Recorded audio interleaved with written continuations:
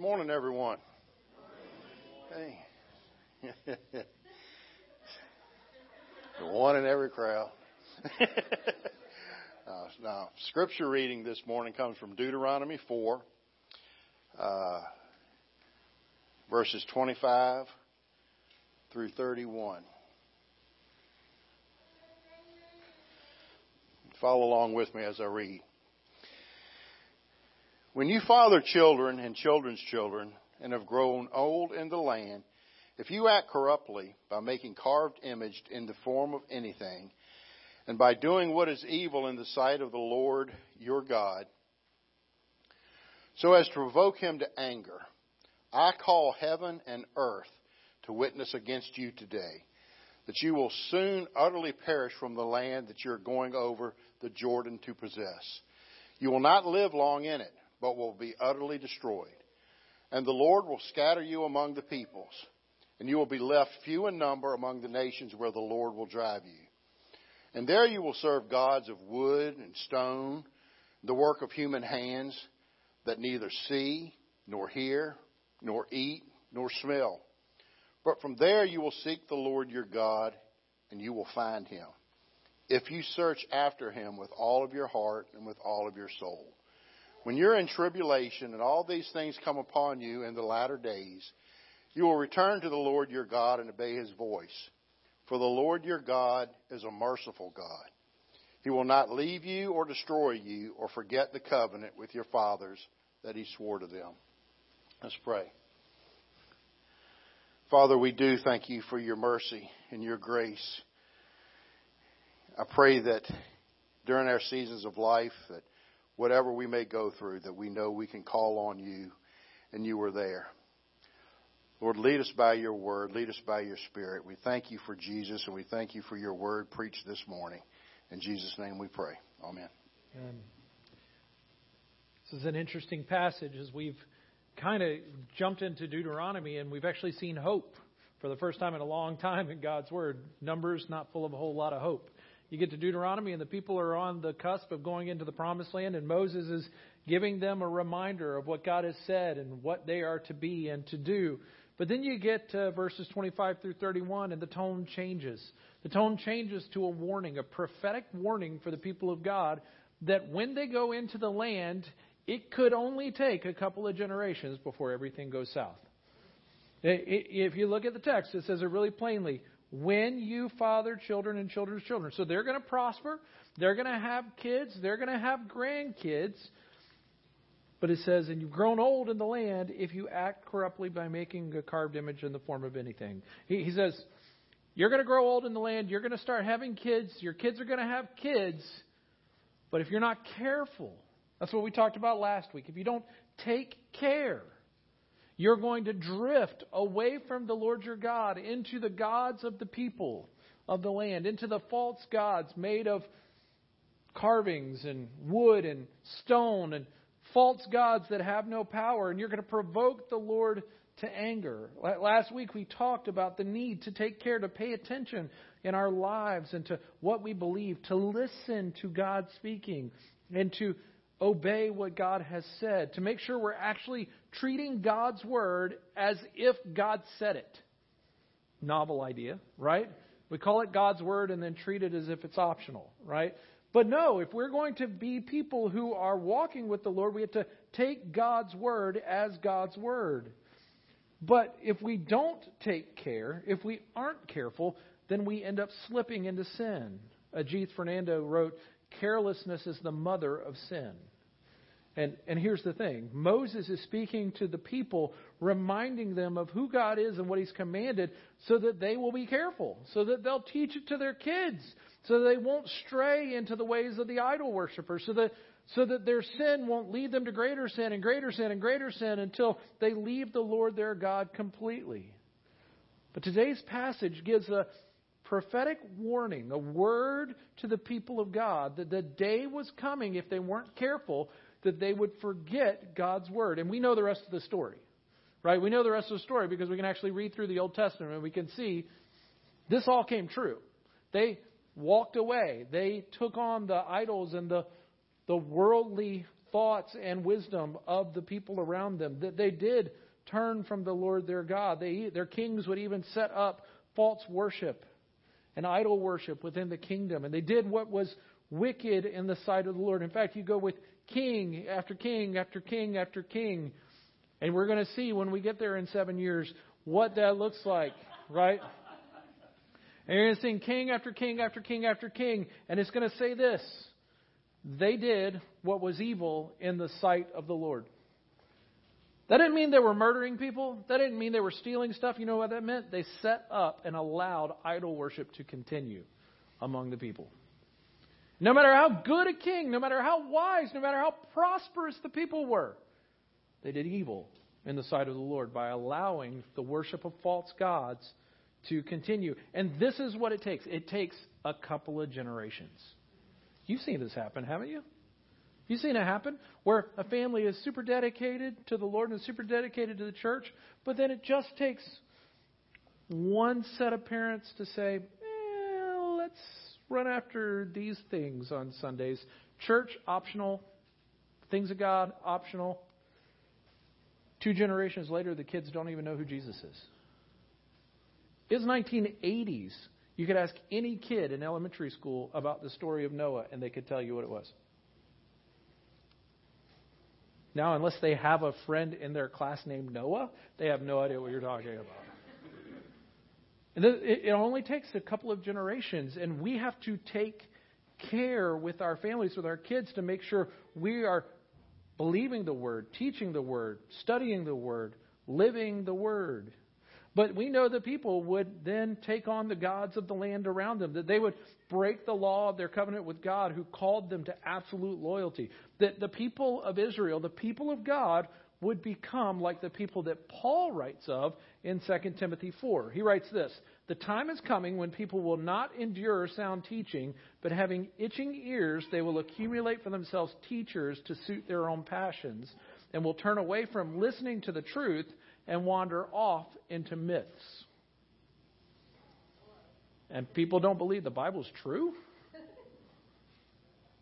This is the reality, but it's not a future reality. It became a present reality for the people of God, and it continues to be a present reality in our world. What will it look like? What does it look like for God's people to wander off from God? So Moses gives prophetic warning that will color the entire history of the people of Israel, and still colors the realities of God's people today. The people who, we sing it this way: "Prone to wander, Lord, I feel it, prone to leave the God I love." It's an old hymn. It's been around for a long time. But it's been the reality for God's people who have been so prone to walk away and wander. When we stop doing battle against our own flesh, against our own sins, when we stop listening to God and taking care with our lives, we will wander. So what does this wandering look like? What does he warn of that's going to happen? Many of the people of God will leave the Lord for false gods. They'll leave God and go to a created God, a false God. They'll live out Romans 1, where it says that they exchange the Creator God for created gods. They exchange the truth of God for a lie. They'll exchange the God who has spoken to them and has said His word and has set His word in eternity. They'll exchange Him for what verse 28 says: "There you will serve gods of wood and stone, the work of human hands, that neither see nor hear nor eat nor smell." They'll trade the personal God who has spoken to them and cared for them and provided for them for a God who has no power and has no life.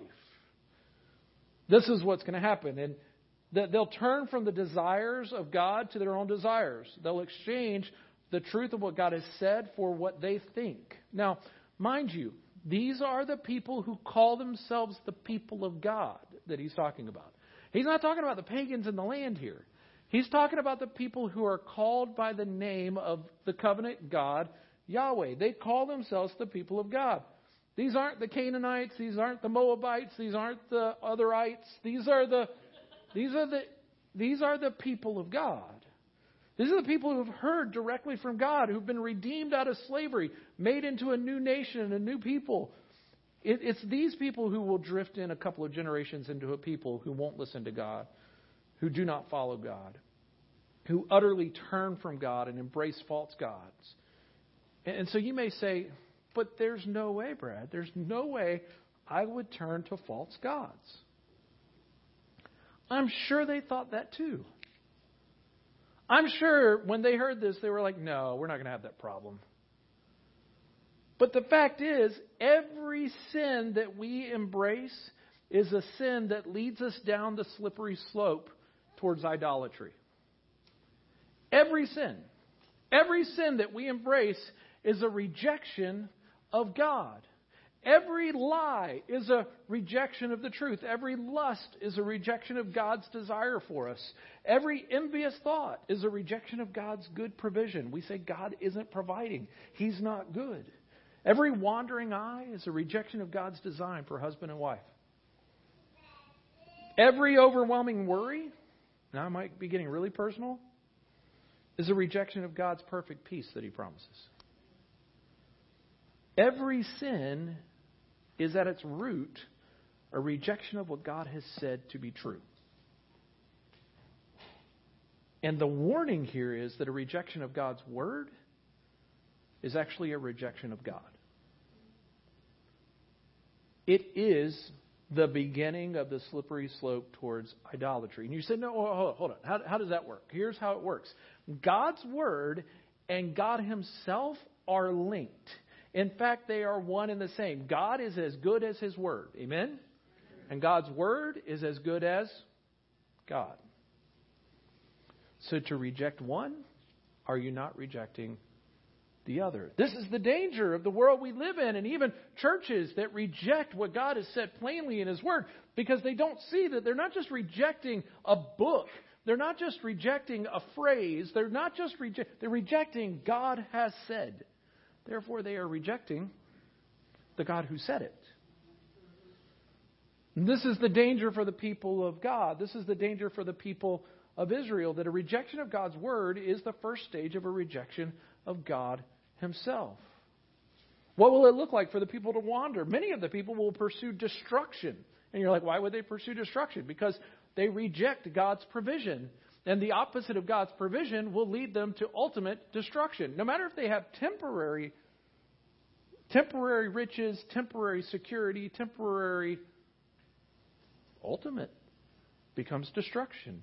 God's law was not just, when God gave His law, He didn't just give a list of 10 commandments, right? He didn't just say, thou shalt not, thou shalt not, thou shalt 10 times. He didn't do that. He also gave them an entire ethic for the people of God. We read it every week. We read it at the beginning of the service today. What did we say? But you're a chosen race, a royal priesthood, a holy nation, a people for His own possession. That's not just in Peter's writings. That comes straight from the law of God, and we're going to get to it. I want you to see that people of Israel were the chosen race, the royal priesthood, the holy nation, a people for His own possession. They were the ones who were supposed to be set apart. They were the ones who had heard from God. They were the ones that were given this new life of living under the rule and blessing of God in this promised land. And the ethic of that kingdom was what God gave in His law. It handled everything from how to parent. What are you supposed to do when your kids are disobedient? What do you do as husband and wife? Cleanliness laws, eating laws. How about, what do I do with this field that I have? How many years do I plant? How many years do I reap? And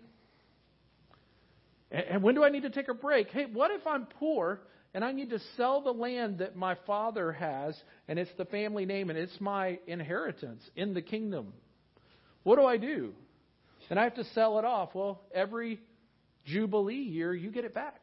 What about people who have to sell themselves into slavery or indentured servanthood? What do we do with that? Well, every 50 years, they're all set free. This is all part of the law of God.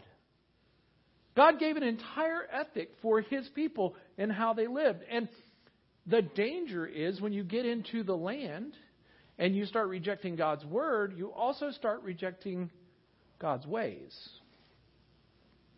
And so you start saying, well, that guy who is a pagan worshiper seems to be having more crops than I do. So if I plant my field the way he does, maybe I'll have more crops. Well, these people, they trust in that leader who seems really powerful. So if I'll kind of get in good with him and make myself a servant to him, I'll be protected as well. You know, these people, they're really good. They fight for everything, and they're known as the tough guys. If I get in with them, then I'm never going to have any problem having everything that I want. You see what happens? You get rid of the ethic of what God has said in His Word, and you replace it with the wisdom and the ways of the world around you. So we know that the people of Israel, it didn't take them any time at all to stop keeping the covenant that God made with them. They gave up the promises and the prosperity that God promised them right from the beginning. They went their own way. They started doing things their own way. And so the people of God, in doing that, rejected God's provision. They embraced and flirted with the ways of the pagan world around them. Therefore, they rejected God's perfect provision. This is where the rubber meets the road for us. This is where things could get really dicey for us, where we have to really take stock, where we have to really stop and think, okay, I know that I can make a list of 100 sins that I should avoid, right? So I'm just not going to do those things and I'll be holier than the rest of the world. You're probably right. If you were to take 100 sins and make a list and you didn't do those, you'd be doing a lot better than most of the people in the world. Be like, well, I don't do that, so I must be okay. But then all you become is the Pharisee looking at the tax collector in Jesus' story as he talks about the two men going to pray, saying, well, thank God I'm not like that guy. There's no righteousness in that. No, righteousness is total obedience to God, total loyalty to God, total following after the Lord, to love the Lord your God with all your heart, mind, soul, and strength. And so what does that entail? What that entails is a rejection of the way the world does things. You see, if we're going to embrace the ways of the world, we will reject the ways of God. And if we're going to embrace the ways of God, we will reject the ways of the world. The ways they find power, the ways they find influence, the ways they get what they want, the schemes of the world. But the people of God often drift into rejecting the ultimate prosperity that God has promised us for get-rich-quick schemes. We often reject the joy of living under God's rule and blessing for a false security that some man in some big house tells us we can get from him. And we run after the things that make us feel secure now. And we begin to flirt with those things. Flirt with the way the pagan nation around us does things. And ultimately what's going to happen is that's going to lead to the demise of Israel, and it's going to lead to the demise of God's people if we're not careful. This is how that works.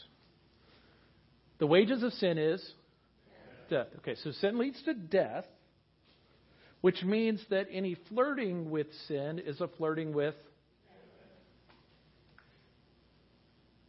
That's the danger.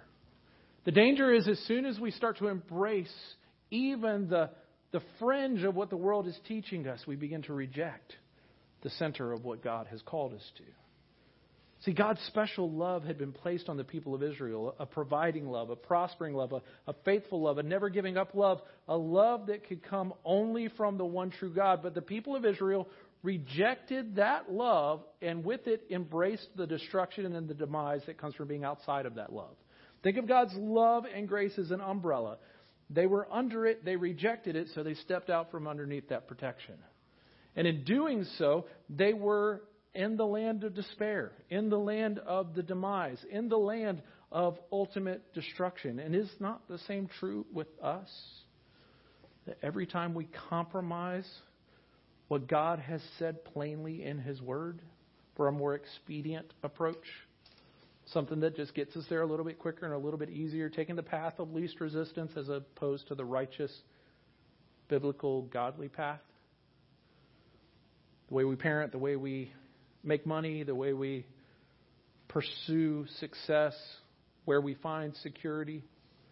See, every time we compromise what God has said, every time we pursue what God has forbidden, or seek gain in a way that God has forbidden, every time we embrace the ways of the world and exchange the truth of God for a lie, every time we dabble with the wisdom of the world and seek the security of the world, we reject God and His perfect provision for us. And we begin to embrace the danger and the despair that comes with rejecting God. But I want you to know, as bleak as all of that sounds, and it gets really bleak for the people of God, for the people of Israel through their history, really bleak. Like at one point all of this comes true, and they're literally being dragged out of Jerusalem on giant hooks. The conquerors come and just pierce them through the back and start dragging them out. That's how dire and desperate things got for Israel at one point. So, knowing how bleak that is, I want you to have hope today, and here's the hope. The question has to be, how will God respond to His unfaithful people? How will God respond when His people stray? And in essence, this is the story of the rest of the history of the Israelite people, is how will God respond when they are unfaithful? And the answer is found in verse 31. Look at verse 31. It says, "For the Lord your God is a merciful God. He will not leave you or destroy you or forget the covenant with your fathers that He swore to them."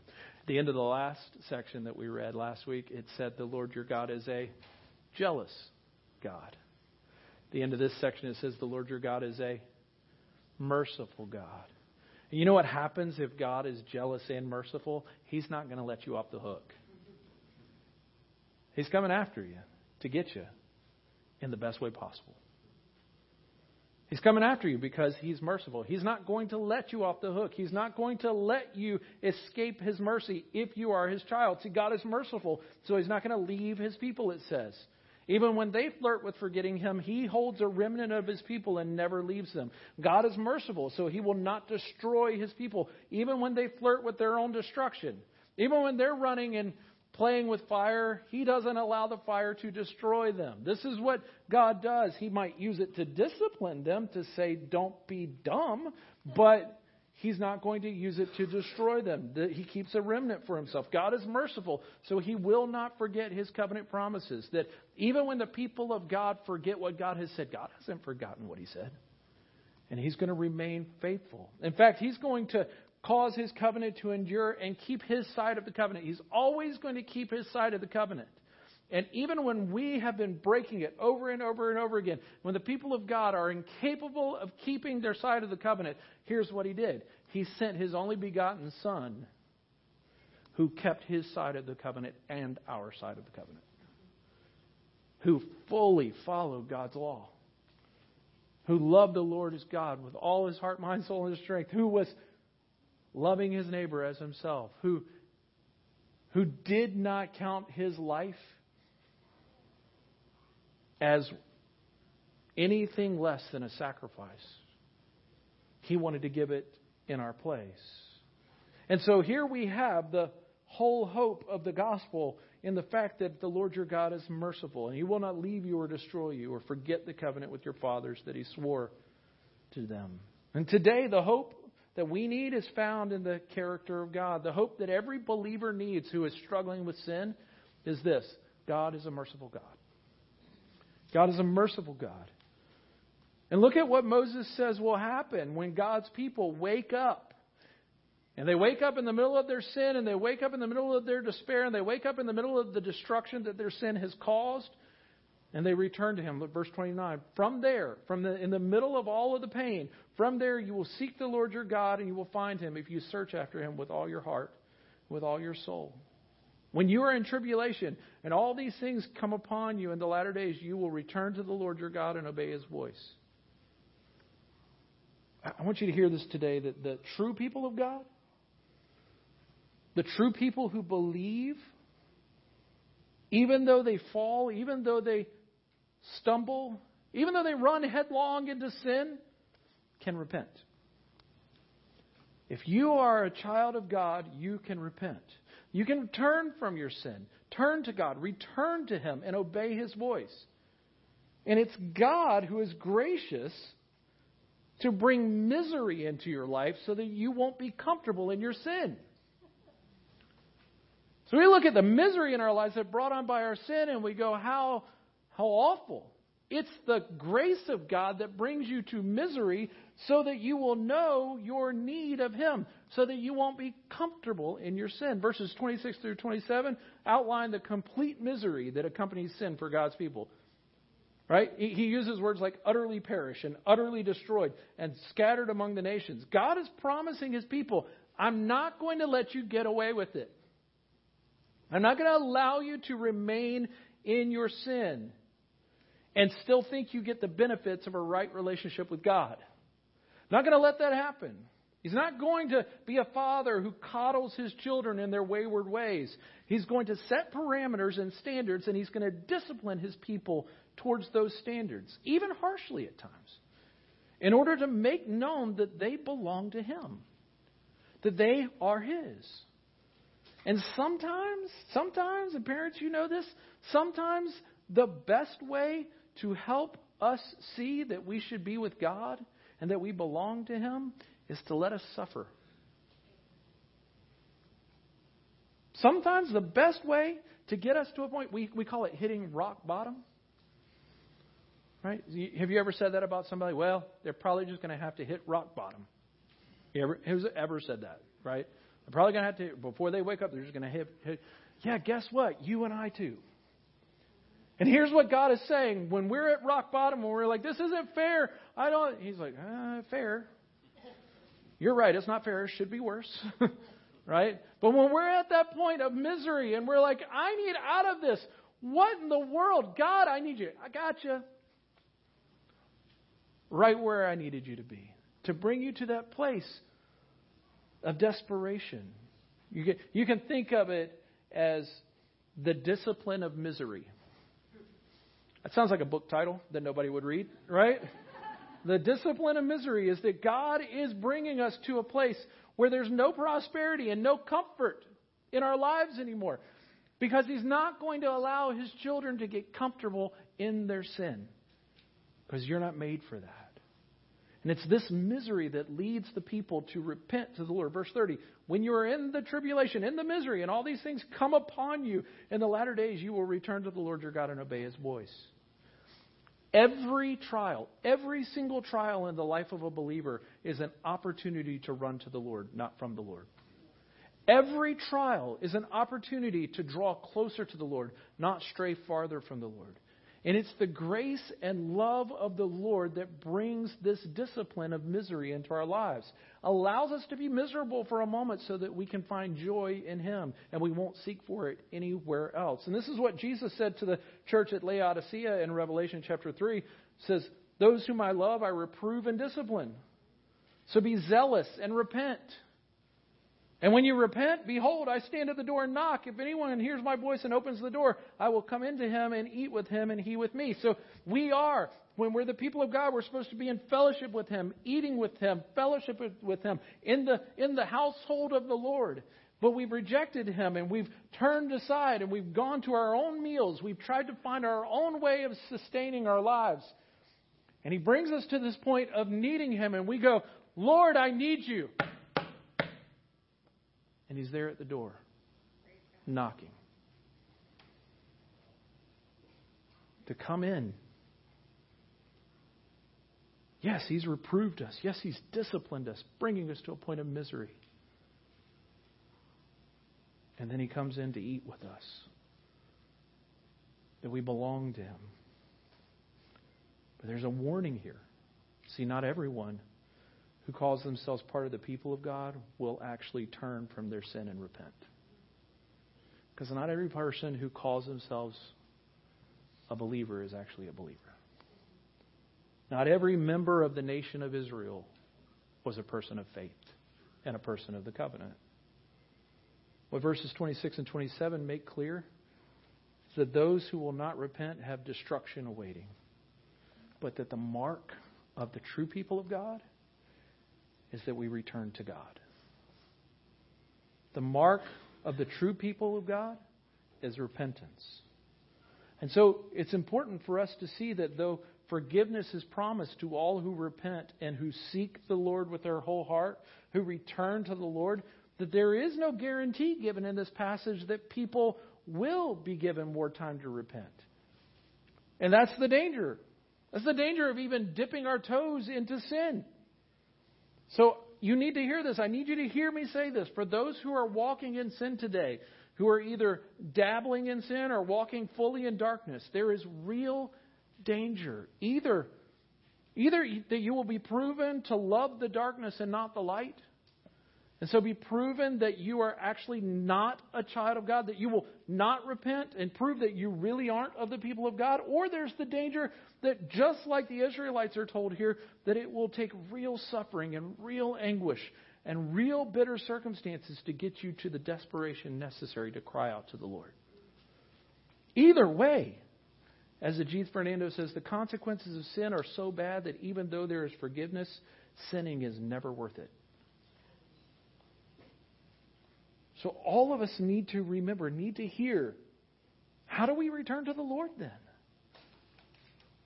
Whether big sins or so-called little sins, how do we repent? How do we return to the Lord? And the answer is in verse 29. You see it there? But from there you will seek the Lord your God, and you will find Him if you search after Him with all your heart and with all your soul. Repenting and returning to the Lord must be wholehearted and whole-souled. There's no halfway repentance. There's no such thing as halfway repentance because, praise the Lord, there's no such thing as halfway forgiveness. We hold nothing back. Sin needs to be honestly and completely admitted and mourned. You don't get to tell God half the story, and that would be dumb because He already knows the whole story. You don't get to repent for half the sin, and you don't get to blame everybody else for your part in the sin. You don't get to go before the Lord and say, if he hadn't have, or if she hadn't have. It doesn't matter because you did. Sin needs to be repented of in community for accountability and for discipline. And ultimately, verse 30 tells us that it's not enough to repent by saying, I'm sorry, I won't do it again. But verse 30 tells us that when you're in tribulation, all these things come upon you in the latter days. You will return to the Lord your God and what? Obey His voice. So repentance leads to obedience. And this is what John makes clear in 1 John 1, because he's speaking to believers there about the life of the people of God and the practical walking out and working out of life in repentance and faith in Jesus. And the image he gives is of people who walk in the light. And the difference between walking in the light and walking in the darkness. He says this in 1 John chapter 1, verse 5. This is the message we have heard from Him and proclaimed to you, that God is light, and in Him is no darkness at all. If we say we have fellowship with Him, so if we say we're of the people of God, that we are Christians, while we walk in darkness, what does John say is true about us? Does he say we're Christians? He says we lie and do not practice the truth. Verse 7, but if we walk in the light as He is in the light, we have fellowship with one another, and the blood of Jesus, His Son, cleanses us from all sin. If we say we have no sin, we deceive ourselves, and the truth is not in us. If we confess our sins, He is faithful and just to forgive us our sins and cleanse us from all unrighteousness. Let me put it as simply as I can. He's saying there are two types of people who call themselves believers. One, dark walkers. These are people who walk in the dark, and every once in a while they might come into the light, and when they come into the light go, I'm pretty perfect. They're lying about themselves while they're in the darkness, saying they're of the people of God, and they're lying about themselves when they come into the light. Because their sins are not going to be exposed there because they hide them and say they're perfect. That's one type of person. These are the people who aren't actually the people of God. These are the people that he says are liars and do not practice the truth, that deceive themselves and are liars to others. And these are often the people that the Lord will have to take through abject misery if they're ever going to return to the Lord or come to repentance. And they're the people who have no guarantee that they will get straight with God one day. You've heard that one before, haven't you? People are like, yeah, I know. I'll get clean one day. I'll get straight with God one day. Or the people who will ask forgiveness later, the people who think life is lived better by asking for forgiveness as opposed to asking for permission? No, these are dark walkers. These are the people that Jesus spoke of in John 3 when he says, "This is the judgment. The light has come into the world, and people loved the darkness rather than the light because their works were evil. For everyone who does wicked things hates the light and does not come to the light lest his works should be exposed." So there's only two types of people who call themselves believers. There's dark walkers, who more than likely aren't believers at all, who don't have fellowship, as John would say, with God. And there are light walkers, those who love the light because it shows God's work in them, those who are willing to bring their sin into the light so it can be dealt with and exposed. They understand that their sin needs to be disciplined and forgiven. And it's these people, the light walkers. The dark walkers don't have this hope. The light walkers are the only ones who get to claim 1 John 1:9, that if we confess our sins, He is faithful and just to forgive us our sins, to cleanse us from all unrighteousness. Dark walkers don't get that hope. Only light walkers get that hope.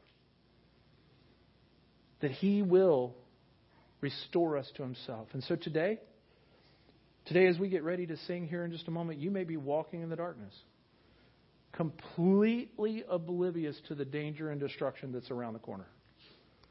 You're just living your life in ignorance and bliss. You're happy in your life. You're content in what your path is. You're content in your sin. But the truth is that a life apart from the Lord is a life that leads to nowhere but despair and destruction in the end. You can get temporary happiness, temporary prosperity, but ultimate destruction.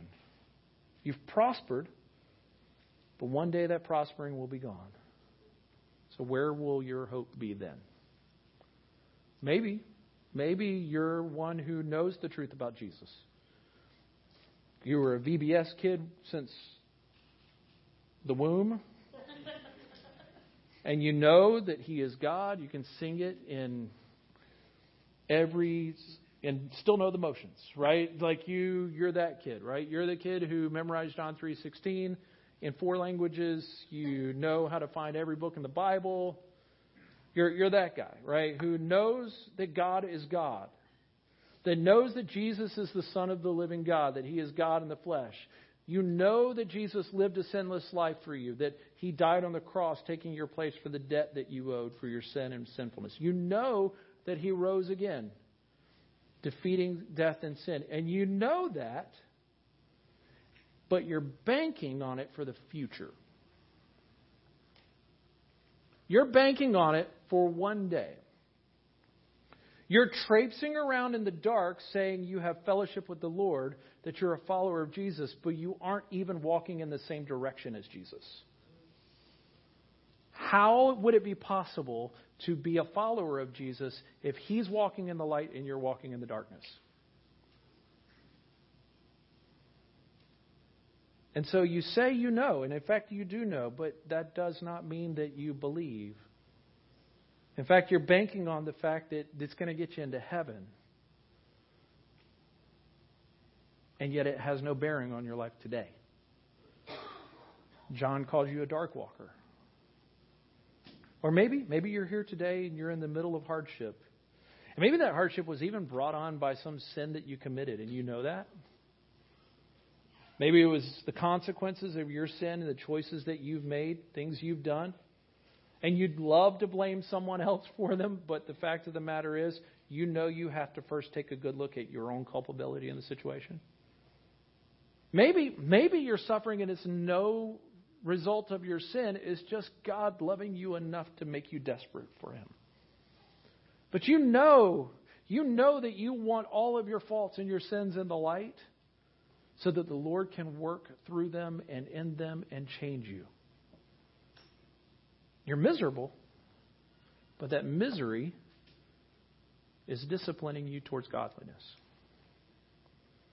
And it's right on the verge of making you desperate for no one but Jesus. So no matter what your situation, the message is the same. You will seek the Lord and you will find Him if you search after Him with your heart, all your heart, and with all your soul. He's near to the brokenhearted, but He flees the proud. The Lord's bringing us all to a place to be made low so that we would be desperate for Him. So repent. Return to the Lord because He's not far away. For the Lord your God is a merciful God. Father, I pray that now you would show your mercy. For those here who need to cry out to you, that they would use this time as we sing to cry out to you.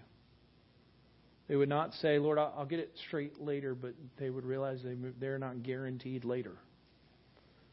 They've been guaranteed this moment and brought to this place so that they might cry out to you. Or make us all those who would now return. Cry out to you, and then you come in and you dine with us, Lord. Fellowship with us. Bring us joy and peace and prosperity and all that you've promised us in Christ. We pray in Jesus' name. Amen. Let's stand together, and as the Lord works, you make your commitments to the Lord. The front is always open.